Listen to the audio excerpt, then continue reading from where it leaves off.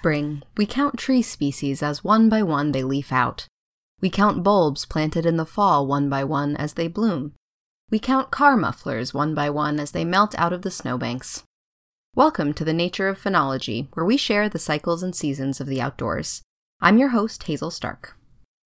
I used to think spring was defined by the sound of peepers, but upon closer inspection, I started noticing sounds of spring much sooner than when spring peepers sing.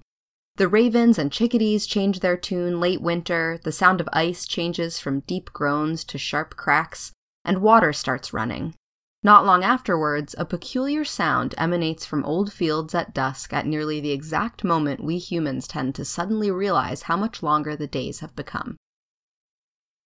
When we have officially entered mud season and potholes or frost heaves threaten to consume your vehicle, perhaps making the season more aptly called muffler season, a chunky ground-nesting bird with a long prehensile bill enters its breeding season, the American woodcock.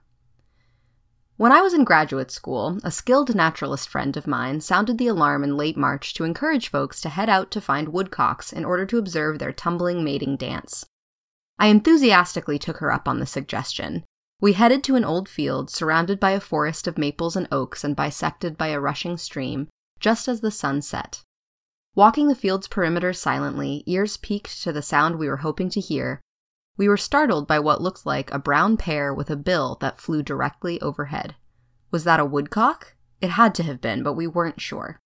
We sat still to watch and listen as the colors of the landscape faded to shades of gray as night crept in.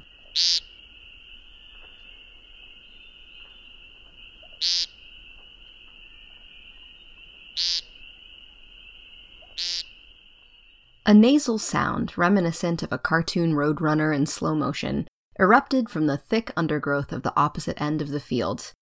The frequency of these somewhat duck-like, uninterested sounds increased slowly as more individuals joined the chorus.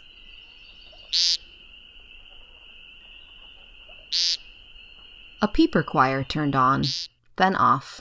3 mourning doves flew by with their whistling wing beats, crashing into the dense branches in a tree canopy nearby. We waited, listened, and watched.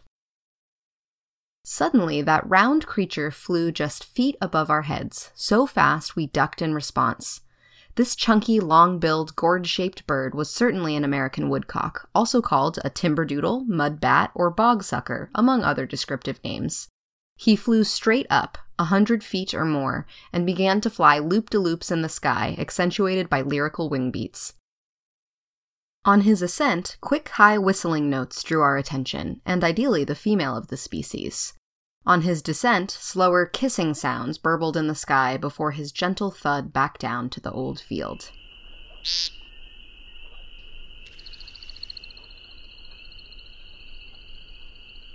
He continued his monotone call from this open space on the ground, hoping to attract some females with his voice, the twittering of his wing beats, and his ostentatious dance during flight. Other males followed suit, appearing to take turns in the sky. Soon it was quite dark, so we walked out of the field, folded ourselves through an ancient wooden fence imprisoned by barbed wire, and walked the dirt road back to the car, hearing the nasal peent of the timberdoodle the whole way. Woodcocks are well adapted to life on the ground. They have a prehensile bill that allows them to dexterously probe moist soils in search of earthworms, which compose about 75% of their diet. Their mottled coloration makes them perfectly camouflaged among the many shades of brown that still dominate the wet, brushy fields they transform into their singing or nesting grounds. The young build upon this physical adaptation to avoid predators by implementing a behavioral adaptation too. They freeze in response to a warning call from their mom or the threat of a predator nearby. So this week, you could head to a field at dawn or dusk to listen carefully for the peent of the American woodcock. If you wait long enough, that peent will transform into an acrobatic dance in the sky, complete with a diverse range of burbling sounds. Observing the timberdoodle's mating dance is one of my favorite springtime rituals. You can download this episode and find a link to the transcript, references, contact information, photos, and information about how to subscribe to this show as a podcast by visiting archives.weru.org. Have a nature question that you want us to answer in our show? Simply reach out to us. Theme music was by A Pileated Woodpecker, made available by the U.S. Fish and Wildlife Service. Woodcock sounds were recorded by Lang Elliott. Thanks for listening, and please join us next week for another dive into the nature of phenology.